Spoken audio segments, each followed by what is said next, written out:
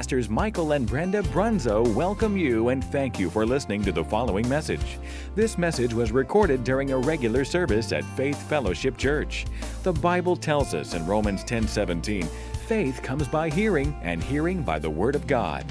So we believe this message will encourage and strengthen you in your daily walk of faith. God bless you as you listen.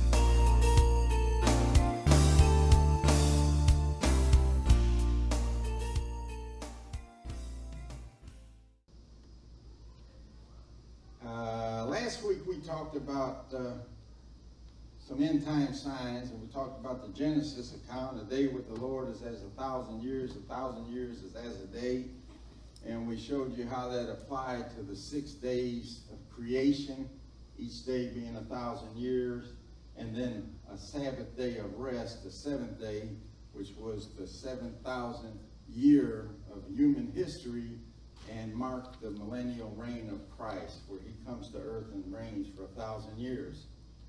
And I didn't preach that message to show you how talented I am or how educated I am in eschatology or end time events. I preached that message to create a sense of urgency. And I know some people don't appreciate a message like that because they said there's a lot of conjecture in it. But I feel like I presented it to you in such a way that you could see it for yourself in the scriptures. And I emphasize the fact that there's no coincidences in the scripture. And by the law of double reference, the things that we've seen in the past or the things that Israel went through can be applied to the things in the New Testament and the church and the things that we go through. And types and shadows show us things to come. And you've heard the saying, it's in the old concealed, it's in the new revealed. Well, it's in the old concealed as types and shadows, but it's been revealed in the actual events that took place, the prophetic events that took place based on the prophetic models of the Old Testament. And that's part of what I was trying to show you. And this week I want to reinforce it a little bit more and show you some other things that some people would call coincidences, or some people would be saying that I'm drawing conjecture from the scriptures, but I'll let you decide for yourself as you look at the scriptures yourself. But I want to start out by talking to you this morning about the precious blood of Jesus Christ and the power that is in that blood. And it has everything that we could possibly need to live a victorious life. And in that precious blood is redemption, fellowship, healing, protection, and all authority over the devil. A lot of people don't believe they have authority over the devil, but you do. He doesn't have to be running roughshod over your life and your family and your children, because you can take authority over the things that he's doing and put an end to it. And the blood plays a big part in that. Redemption, because Ephesians 1:7 tells us we have redemption through his blood, the forgiveness of sin. Fellowship, because Hebrews 10:19 tells us we can have boldness to enter into the holiest by the blood of Jesus. Healing, because Isaiah 53:5 tells us that with his stripes we are healed. Protection, because of Exodus 12:13 tells us the blood shall be for you a token upon the houses where you are, and when I see the blood I will pass over you, and the plague shall not be upon you to destroy you when I smite the land of Egypt. And we're going to look at that further here in a minute, because we are taking communion today, and I normally don't preach a message pertaining to communion itself, but this is going to be there's going to be a lot of stuff in here today to explain our communion ceremony. And then authority over the devil, because Revelation 12:1 tells us that we overcome him, the devil, by the blood of the Lamb and the word of our testimony. So there's a bloodline that runs like a scarlet thread from Genesis throughout the Bible all the way to the end of Revelation. We can find a bloodline, a scarlet thread.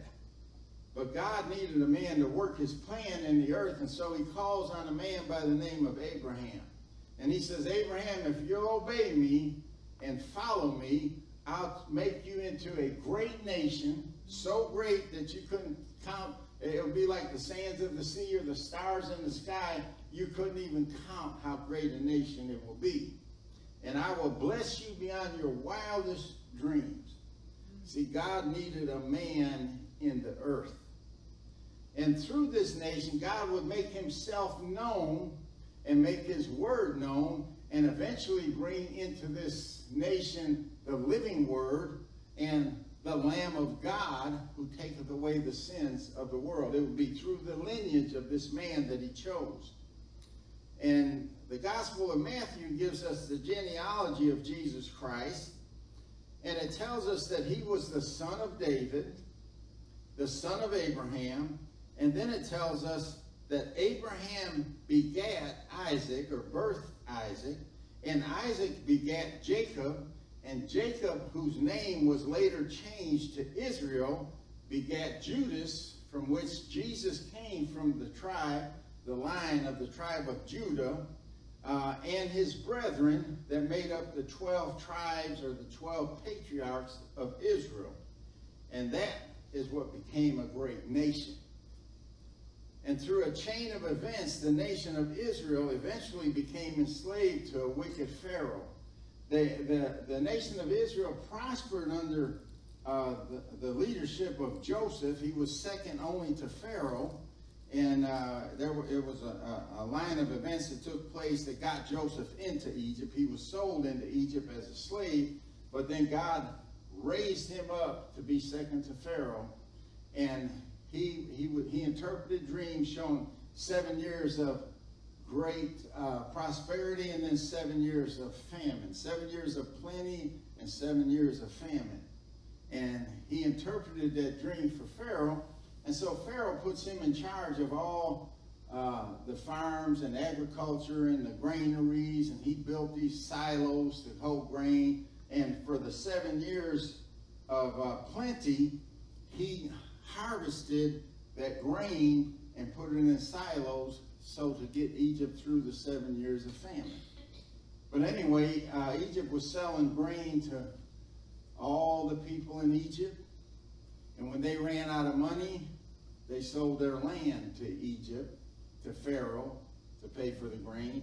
And then he was selling it to foreigners as well. They were coming and getting it, up to and including Joseph's family, Israel and his other brothers that were left behind, the ones that sold him into slavery.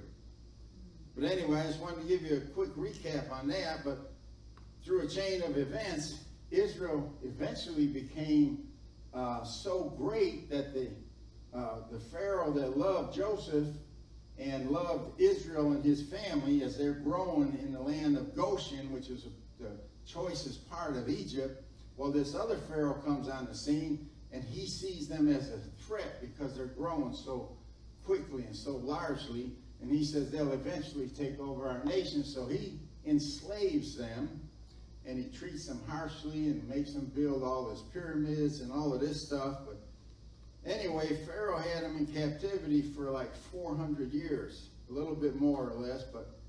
And it was during this captivity that they really grew. They grew into a great nation. And this is where God first revealed this bloodline to the children of Israel. He instructed them to draw it for themselves around the entryway of their home. I'm using the word draw, but you know, it was sprinkled on the doorposts and lintels of the house. And then he showed them the power that was in that blood. He revealed it to them in what has become known as the night, the day the death angel passed over. The night of Passover. And God commissions Moses and his brother Aaron to go and tell Pharaoh to let his people go. He's held them long enough. 400 years is long enough. But Pharaoh had a hard heart. And after 9 miraculous and scary, terrible plagues, Pharaoh still refused to let God's people go. Oh, he acted like he was going to do it a couple times, but he's always putting restrictions on it. And God said, no, free or nothing. And then in Exodus, the 11th chapter, it says, Moses said to the people of Israel, thus saith the Lord, or the Lord told me to tell you this, about midnight I will go out into the midst of Egypt, and all the firstborn in the land of Egypt shall die. From the firstborn of Pharaoh that sitteth upon his throne, even unto the firstborn of the maidservant that is behind the mill, and all the firstborn of the beast. Every firstborn in Egypt was going to die that night. And, one of the things that I want to bring out here is that this last plague, the prophet Jeremiah wrote about it, and he called it a great terror. And it was with this 10th plague, the last plague, that Pharaoh finally agreed to let God's people go. And in Exodus 12:10 through 13, it says, the Lord told Moses and Aaron to instruct the head of each household to take a lamb for their house. And the lamb they chose should be without blemish, a male no more than a year old. So don't bring me something that got braces on his teeth, or has got a broken bone, or has got a blemish. I want a perfect lamb without spot or blemish. So they're instructed to kill it in the evening of the 14th day of the same month. And then take the blood from that lamb and strike the two side posts of the door and the lintel or the top of the door. In other words, they drew a bloodline around the door. And then they said to eat the lamb in the house. So they're instructed not only to eat the lamb completely, which represents one of the whole burnt offerings in Leviticus, but they were instructed to eat it in haste while they were dressed to travel. They had to have their shoes on, their traveling clothes, they had to have their staff and their little overnight bag ready alongside of them. He said, eat it in haste, because this night you're going to leave Egypt in a hurry. So God said it is the Lord's Passover. He's instituting it. For he would pass through the land of Egypt that night and smite all the firstborn of both man and beast, and it would be against all of the gods of Egypt that he will execute judgment. Now, I don't know if you realize it or not, but every one of those plagues represented a god that Egypt worshiped. And God was showing them that their gods didn't mean anything to them, and they weren't real, because they worshiped the Nile River. And what did God do? He turned it into blood, and everything in it died.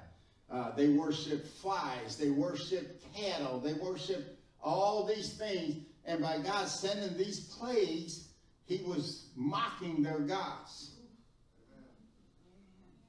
And then he says to the children of Israel, the blood shall be to you for a token upon the houses where you are, and when I see the blood, I will pass over you, and the plague shall not be upon you to destroy you when I smite the land of Egypt. Now you got to remember, Israel lived in Egypt. And God says, I'm going to smite the land of Egypt. And they didn't have a full understanding of the blood yet, but they did that night. So God called the blood of that innocent lamb a token. Another word for token would be a sign or a symbol or an emblem, something that represents something else. But a symbol of what? It symbolized the blood of Jesus Christ, a future sacrifice that John the Baptist called what? The Lamb of God.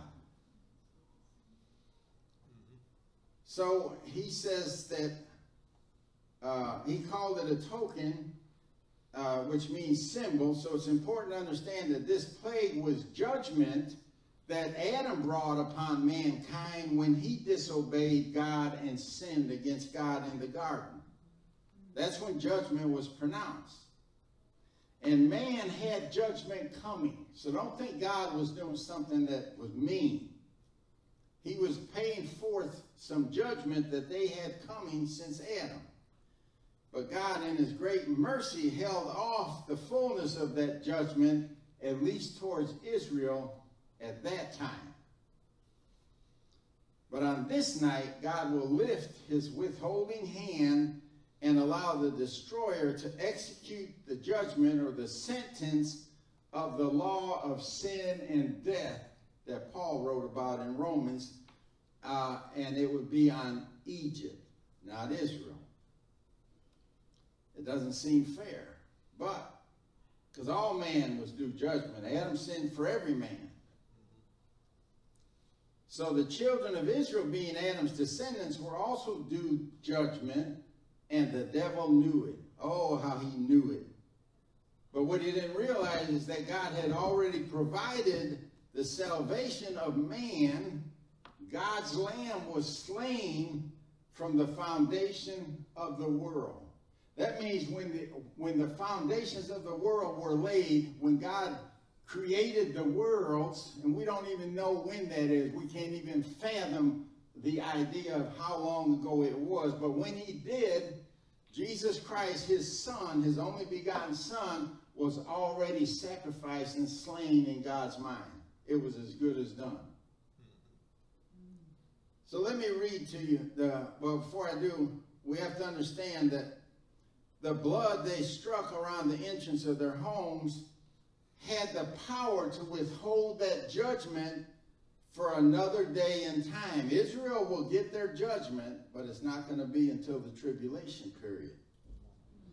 So God's people were drawing a bloodline that the destroyer could not cross. And in Exodus 12:21 through 23, again, this is Moses giving instructions, but I want to bring something else out here as well. But Moses called for all the elders of Israel and said unto them, draw out and take you a lamb according to your families and kill the Passover. He didn't say kill the lamb, he said kill the Passover. And you shall take a bunch of hyssop and dip it in the blood that is in the basin where the lamb's blood was drained. And the hyssop is like a branch, a little bush. I guess we could call it an ancient paintbrush. And he said, dip that hyssop in the blood that's in the basin and strike the lintel and the two doorposts of the entrance to your house. And then he said, and this is important, and none of you shall go out at the door of his house until the morning. Now that meant that as long as you were in the house, you were protected. But if you left the house, you were on your own. God was no longer responsible for you, and you were open game for the destroyer. So if somebody falls away or backslides and leaves the house, they're game for the destroyer. Verse 23 says, for the Lord will pass through to smite the Egyptians.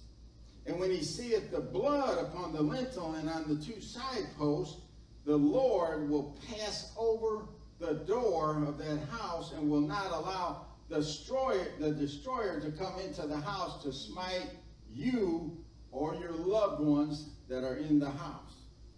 See, it's up to the elders, it's up to the head of the household to get their loved ones into the house. That's your responsibility.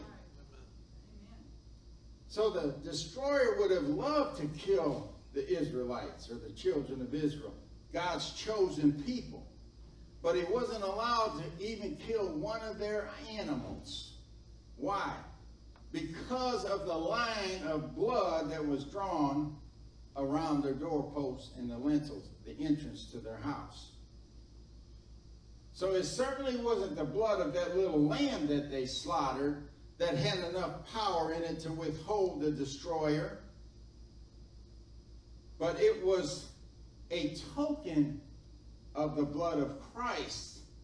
And that was the blood that had enough power in it to hold the destroyer off. So when the head of the household, dads and husbands, single mothers, when the head of the household applied the blood to the doorpost of his home, he drew a line that would deny the access of the devil into his home. I wonder if that line still works today. I wonder if there's still enough power in the blood of Christ to draw a line that the devil can't cross today. Yes. And that line has to be drawn in faith. Yes. Don't just do it because somebody else did it. You do it in faith. Yeah. Yes. And maybe next week, I don't know exactly, but I'm on a rabbit trail right now where God is guaranteeing the safety of households under certain conditions. So you might have a wild one running around out there, but God has a plan for him. Yes. But it's going to take the head of the household, whether it's the husband or the wife, in the case of a single mother. It should be the husband in a marriage, but it's going to take the husband or the head of the household to apply this line and have faith in that line, because he is ultimately, or she, the head, is ultimately going to be responsible for the safety of the household. I hope you're getting this. Yes. But that line of blood was just a token, a symbol that represented the power that was in the blood of the Lamb of God that was slain in God's mind from the foundation of the world. Now, the power in that blood would not have worked had not God had it done already in his mind. Yeah. Had he not done it at the foundation of the world, because it wouldn't apply here, it wouldn't be a token here, and there would be no power in it because the lamb hadn't been slain yet. But in God's mind, in God's eye, the eye of faith, that lamb was already slain as far as God was concerned. Hallelujah. Hallelujah. So when God, the judge of all the universe, saw the blood, he could look at that household through the precious, redeeming blood of his Son that was instituted before the foundation of the world, and he could then withhold his hand of judgment from Israel. Yeah. He didn't eliminate the judgment, because like I said, they're going to be judged. They're going to get their day. Yeah. It's going to be in the day of tribulation. So God instituted the Passover and instructed Israel to celebrate it as a memorial by an ordinance forever. We're going to be celebrating this in heaven and in eternity, because God said it's a memorial that's to be celebrated forever. Amen. And since that night in Egypt, the Jews have celebrated the feast of Passover. I talked about this a little bit last week. In the spring of every year through a ceremony called the Seder meal. They're celebrating it right now. They're not killing lambs and draining their blood and painting their doorposts and lintels of their house, but they have a Seder meal that is a symbol or an emblem of this night of Passover. Now, the Seder meal was a ceremony that related to the exodus of the children of Israel from Egypt. And the entire meal points in one way or another to the Lord Jesus Christ. But the devout Jew doesn't see it because their Jesus hasn't come yet. They're looking for a future Jesus. That's why they're going to be duped when the Antichrist comes on the scene. Yeah. And they're going to be convinced that he's their Messiah until he breaks the covenant with them. But one of the most fascinating parts of this meal, and it's very clear to us, although they can't see it, it's crystal clear to us, but one of the most fascinating parts of this meal is the ceremony involving the matzah bread, in which 3 pieces of matzah are wrapped together, each in a separate section, yet joined as one. 3 in 1, 1 in 3. And the rabbis call these 3 a unity. True. And some consider it to be a unity of the 3 patriarchs, Abraham, Isaac, and Jacob. You heard the saying that He's the God of Abraham, Isaac, and Jacob. Jacob became Israel. Israel begat the 12 tribes of Israel, and they became the great nation of Israel. So he's the God of Abraham, Isaac, Jacob, and the nation of Israel. That's no secret. We know that. But we consider it to be the Trinity, the Father, the Son, and the Holy Ghost. And I'm going to show you why. The matzah is unleavened throughout the Scripture. Or the matzah in this case is unleavened, just like the bread was unleavened on the night of Passover. They didn't have time for the dough to rise. They had to leave in a hurry. They had to prepare the meal and eat and leave in a hurry. So it's unleavened. But leaven throughout the Bible is a symbol of fermentation and corruption. When you put yeast in some dough or flour or whatever, how you make dough, it ferments and it bubbles, and that's what causes the dough to rise. And it's considered a symbol of corruption, a symbol of sin throughout the Bible. And so the matzah was to be made without leaven as a symbol that it was holy before the Lord. So the Lord instructed Israel in the first Passover that not only unleavened bread should be eaten, but since leaven is a symbol of sin, then symbolically the Passover was the beginning of a life free from sin. In other words, tonight when you leave here, you're going to begin to lead a life free from sin because you're going to be serving the living God. So Jesus was our perfect example of this because he lived a sinless life. He lived a life without leaven. Paul wrote of this in the New Testament in 1 Corinthians 6, verses 6 through 8. He says, your boasting, he's telling the church at Corinth, your boasting is not good. Do you not know that a little leaven leavens the whole lump of dough? Now this is a spiritual law. Get a rotten apple in a barrel, and after so long, it's going to rotten the whole barrel. It's going to leaven the whole barrel. And then he says, clean out the old leaven, that you may be a new lump, just as you are in fact unleavened. For Messiah, Jesus, our Passover, has been sacrificed. He made you unleavened. He got the sin out of your life.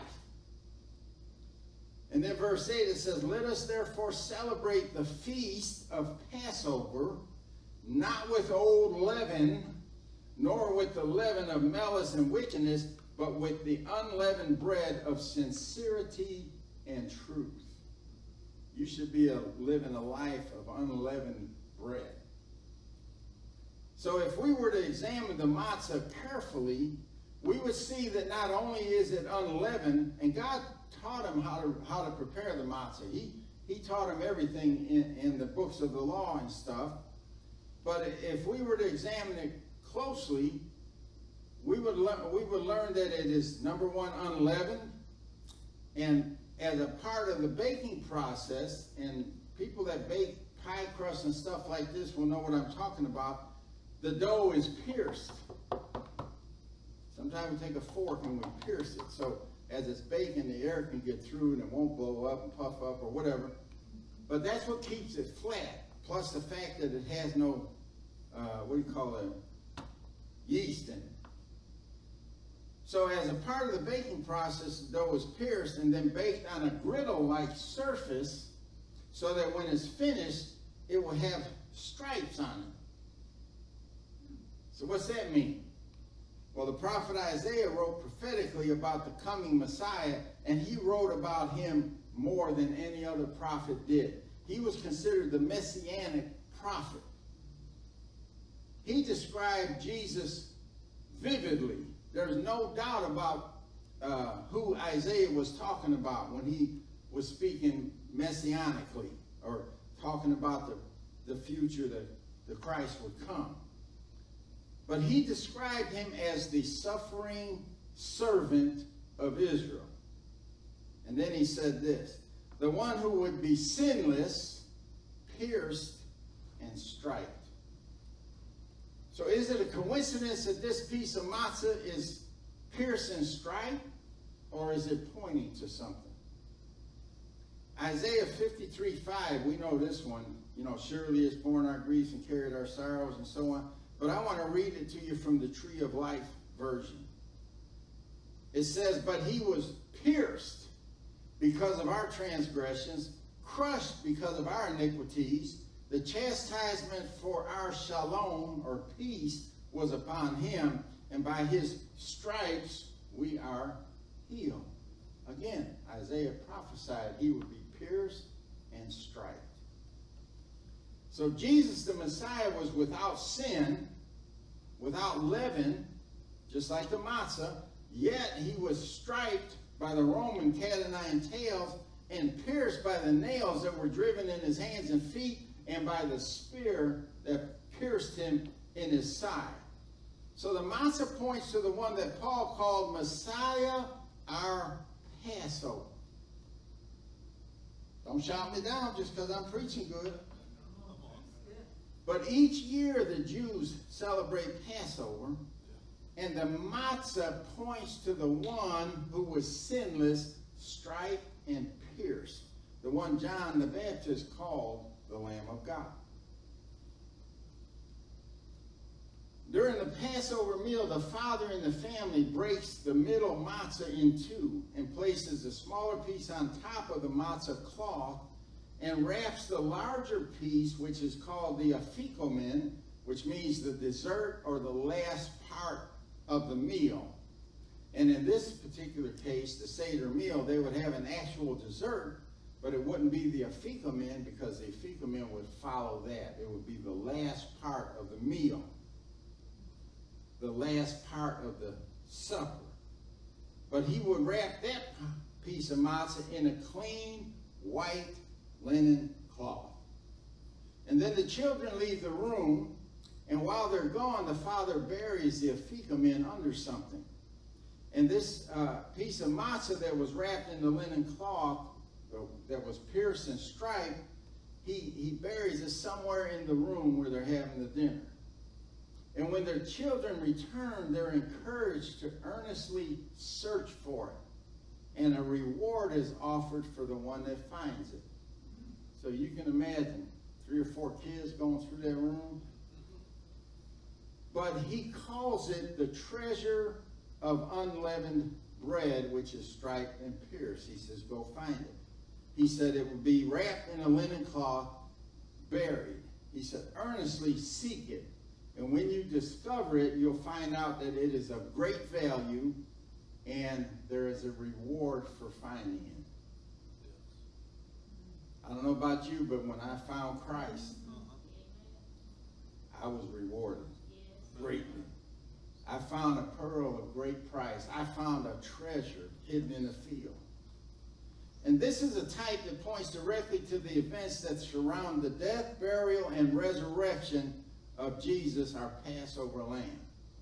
So the entire Passover meal points to Jesus in some type of symbolism, who has already came and fulfilled all the symbolism. He fulfilled it all, but the devout Jew can't see it. So when we take communion or receive communion, we always read from 1 Corinthians, the 11th chapter, and in particularly verse 24. And when he had given thanks, he broke it and said, take, eat. This is my body, which is broken for you. This do in remembrance of me. That was a perfect fulfillment of the matzah that was pierced and striped. And Passover is a reminder of a sinless sacrifice that was made on our behalf. He was a substitutionary death for us. And when the afikomen is eaten at the conclusion of the meal, it symbolizes the sacrifice or the sacrificial lamb which was eaten on the very first Passover when God instituted it as a memorial. Am I going too fast for you? So the Jews don't believe the ceremony of the matzah and how it relates to Jesus because they're still looking for him. He hasn't come as far as they're concerned. See, our Jesus isn't their Jesus, at least for now. But when they get through that tribulation period, their Jesus is going to be the same Jesus we serve. So, coincidence, conjecture. You tell me. Unleavened, pierced, striped, broken, wrapped in a white linen cloth, buried, diligently sought after with a reward going to the one who finds it. Not to mention it is freely offered, and like with all free gifts, they must be accepted by the recipient. You don't accept that gift, no reward. You stay in your sin. As a Jewish boy, I might run a little bit over today. That's because Shannon took too long praise and worship. But as a Jewish boy, Jesus kept every law and celebrated Passover as well as all the feasts. He kept Passover all those years that he was training his disciples. I say all those years, the 3 years that he's training his disciples. He kept it as a child all the way up, trained his disciples with it and kept it. But when it came to what we call the Last Supper, or the last Passover, at least here on earth for him, that he would keep, the Bible emphasizes that he had an intense desire to eat it with his disciples. He ate it with them the whole time he was with them, the whole time he trained them, but now he has an intense desire to eat it with them. Why? Because the time had finally come when Jesus could reveal that he was the bread without leaven that came down from heaven, which would be broken for man and come forth from the earth. He could finally reveal to them that he was the Lamb of God whose blood would be shed for all mankind. He couldn't reveal that before this Last Supper, before this Passover, but now he can. And he looks forward to it intensely. Because now he's going to bring meaning to everything that he did his whole time here on the earth and with his disciples. Now, we look, I'm going to go off a little bit off chart here. We looked last Sunday at the 6 days of creation, like I said, and the seventh day, which was a day of rest. Remember, a day with the Lord is as 1,000 years, 1,000 years is as a day. That is one of the key scriptures in interpreting end-time prophecy. So the Genesis account gave us a prophetic view of the history of mankind, not the earth. 6,000 years of labor, 1,000 years of rest. 6 days of creation, 1 day of Sabbath rest. Those days of creation were 24-hour days. That day of rest was a 24-hour day of rest. But it pointed to 6,000 years of labor and 1,000 years of rest, prophetically. Let me show you another prophetic model that points the same direction. In Leviticus 23, verses 1 through 4, it says, "And the Lord spake unto Moses, saying, Speak unto the children of Israel, and say unto them concerning the feasts of the Lord." Remember, it was the Lord's Passover. Well, these are the Lord's feasts, "which ye shall proclaim to be holy convocations. Even these are my feasts." And then he says, 6 days shall work be done, but the seventh day is the Sabbath of rest, a holy convocation. You should do no work therein. It is the Sabbath of the Lord in all your dwellings. A day with the Lord. So these are the feasts of the Lord, even holy convocations, which you shall proclaim in their seasons. They have to be proclaimed in their seasons.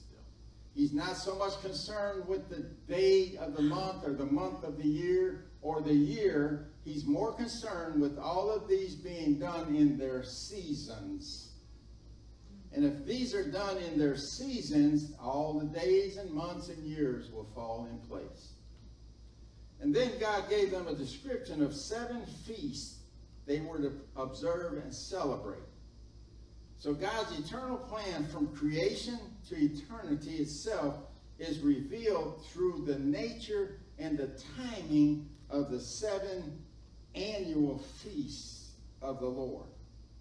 And each one of these feasts coincide with our teaching on the Genesis account with 1,000 years, just like we brought out last week. A day with the Lord is as 1,000 years as a day. As a matter of fact, based on the prophetic model that the feast, the 7 feasts portray, the entire human race, including the church, now exists between 2 of these 7 feasts. The Feast of Pentecost and the Feast of Trumpets. Now, the Feast of Pentecost has been fulfilled. The Feast of Trumpets has not yet been fulfilled, and the church is smack in the middle of the 2. Keep that in mind. And we have to keep in mind that although Jesus is portrayed in the Gospels, which we call the New Testament, he lived and walked during Old Testament times. The 4 Gospels, in my opinion, should actually be the last 4 books of the Old Testament, because they were still Old Testament times. The book of Malachi, which is now the last book of the Old Testament, and the beginning of Matthew, there's a 400-year span in between those 2 events. And it was during that 400 years that Israel didn't hear one word from God. Can you imagine going 400 years without hearing from God? And then all of a sudden the Bible picks up in Matthew, and you got these temples and synagogues all over the place, and ports, and all these peoples and populace. And where'd they come? 400 years. So the Gospels are actually part of the Old Testament. Now the letters and Revelation and that's definitely New Testament. But anyway, my point is this: Jesus, as a devout Jew, was required to keep every one of the feasts without fail. And he did. Because if he didn't, that means that he was no longer sinless. He disobeyed the law. So God gave Moses the dates and the observances of the 7 feasts on Mount Sinai, where he also received the 10 Commandments. When Jesus went up to Mount Sinai and got the 10 Commandments, he also got the feasts of the Lord. So let's look at them real quickly as God described them in Leviticus chapter 23. The Feast of Passover, which is Pesach, always in the spring. The Feast of Unleavened Bread, Shag HaMatzi. The Feast of First Fruits, Yom HaBikurim. The Feast of Pentecost, Shavuot. The Feast of Trumpets, Yom Teruah. The Feast of Atonement, Yom Kippur. And the Feast of Tabernacles, Sukkot. That's the 7 feasts. Now remember us talking about the Jewish calendar, the one that Jesus follows? The Jewish New Year always starts on Rosh Hashanah, the first day of the year. It means the head of the year, which started on the day when Adam was created. God's calendar is based on the different phases of the moon and the sun. It's both lunar and solar, which makes it somewhat significant because, like most other calendars, are lunar. They start each month with a new moon. Each month starts with a new moon. Not so with God's calendar. So the first 3 feasts, the Feast of Passover, the Feast of Unleavened Bread, and the Feast of First Fruits, fall in March and April, always. With the Feast of Passover, which falls on the first full moon of spring. Don't make any difference what the date is. The dates are adjusted for the seasons. The 4th feast, Shavuot, or Pentecost, marked the summer harvest, which occurs in late May or early June. You heard of the early and the latter rains?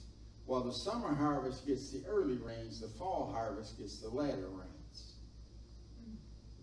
So the last 3 feasts, trumpets, Yom Teruah, the Feast of Atonement, Yom Kippur, and the Feast of Tabernacles, Sukkot, happen in September and October. And so we learned that the Jewish calendar is extremely accurate because it is perpetual, as are the feasts. And the Jews were commanded by God to make sure that all the feasts are celebrated in their proper seasons. That would never happen with a lunar calendar or a calendar like we keep. And as a result, the calendar is meticulously and constantly adjusted according to the seasons, not the other way around. And if no adjustments is made, I said this last week, Passover would occur 11 days earlier each year, and it would eventually drift into winter, then fall, then summer, and then finally back to spring.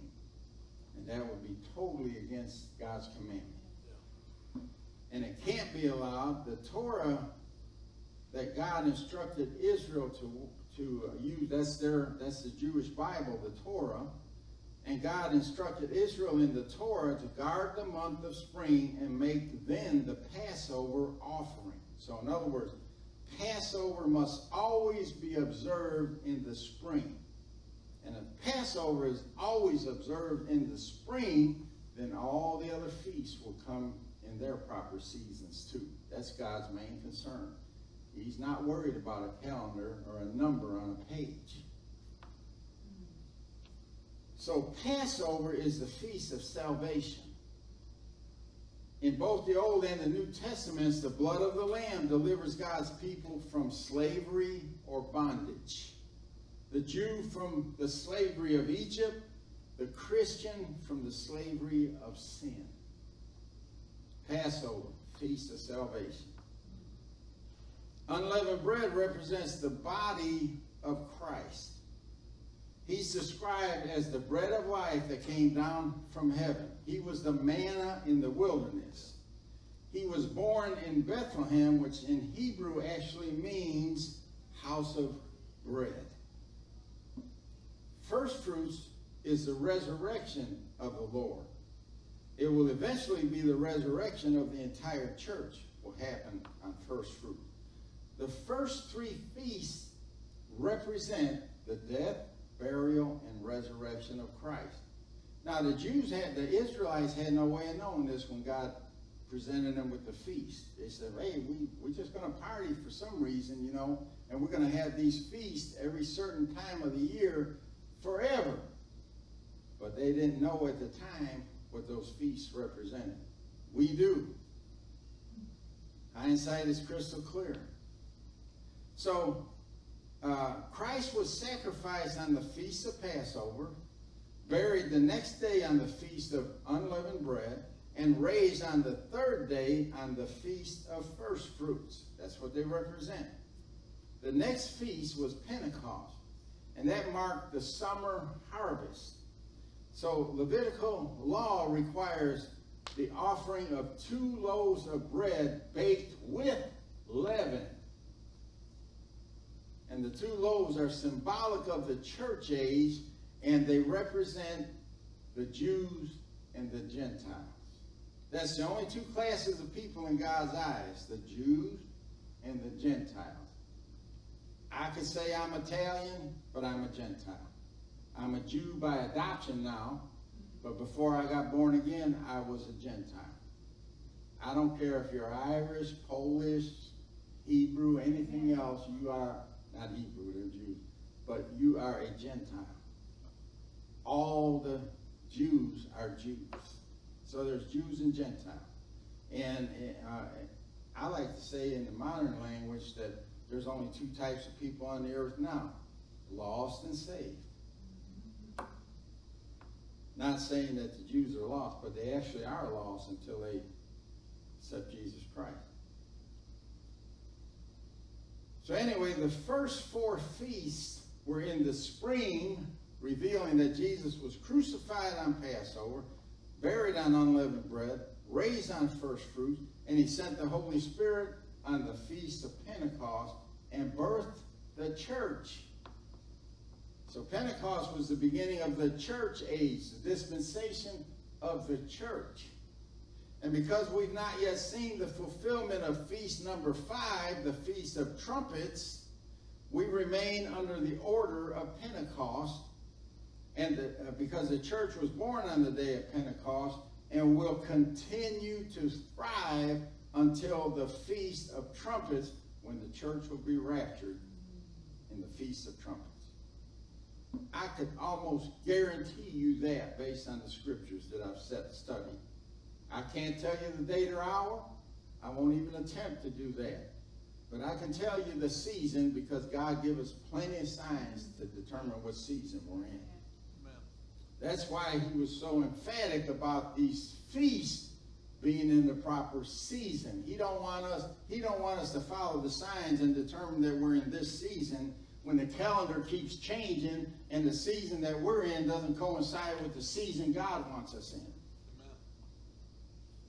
So the Feast of Trumpets occurs in September, which marks the end of the harvest.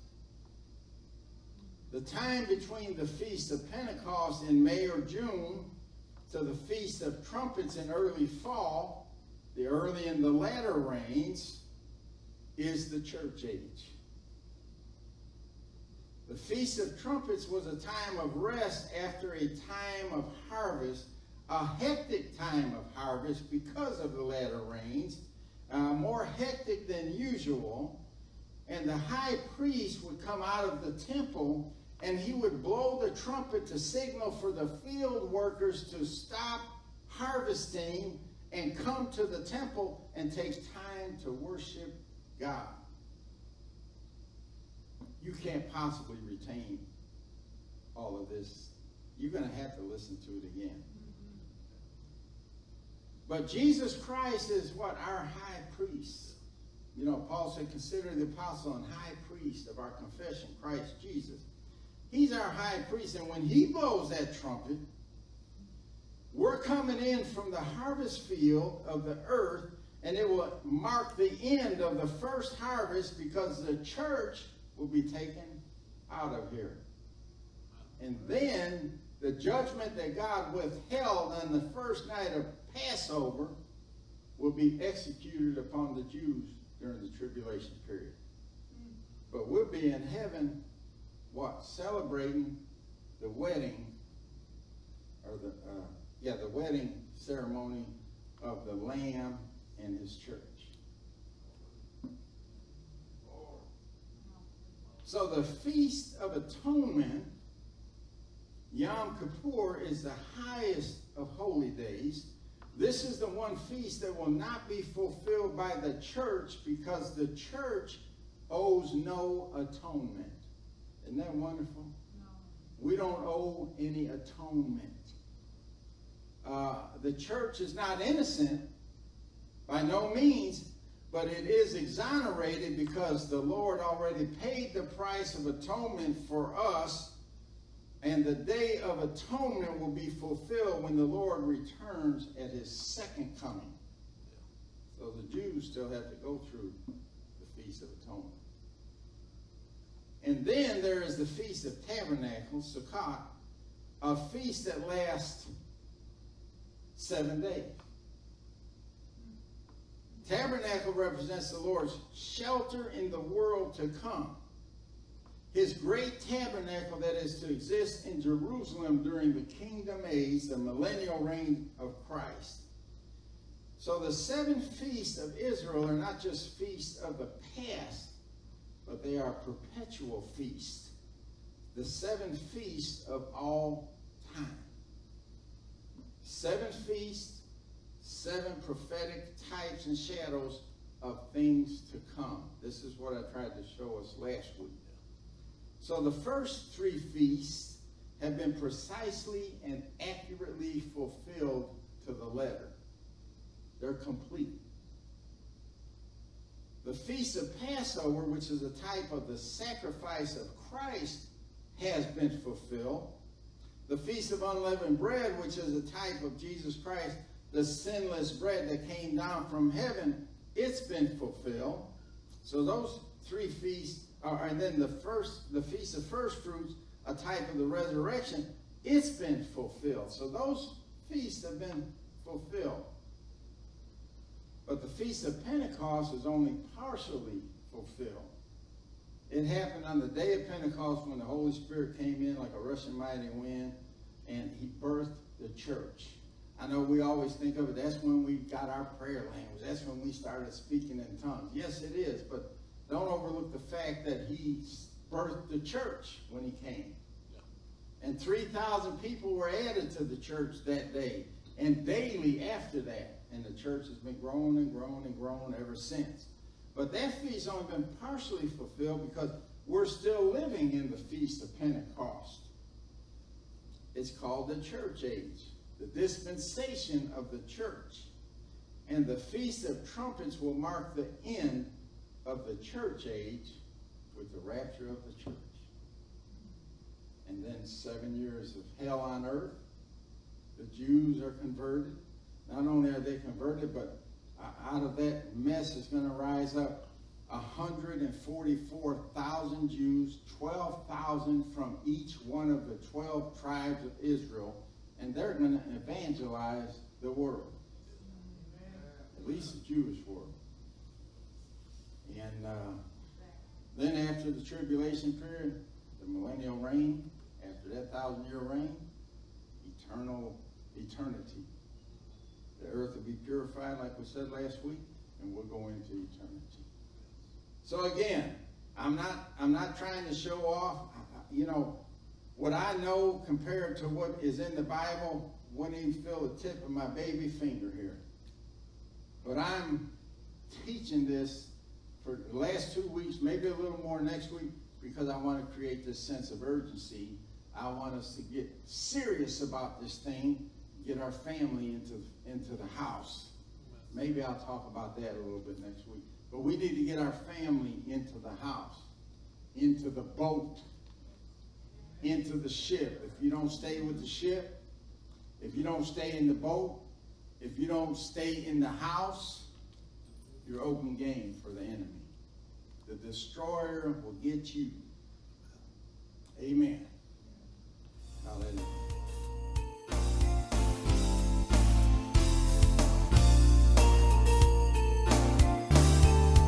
This concludes this message. Thank you for listening. We pray that it's been a blessing to you. For more information about FFC or its ministries, please contact the church office. God bless you, and remember, Jesus is Lord.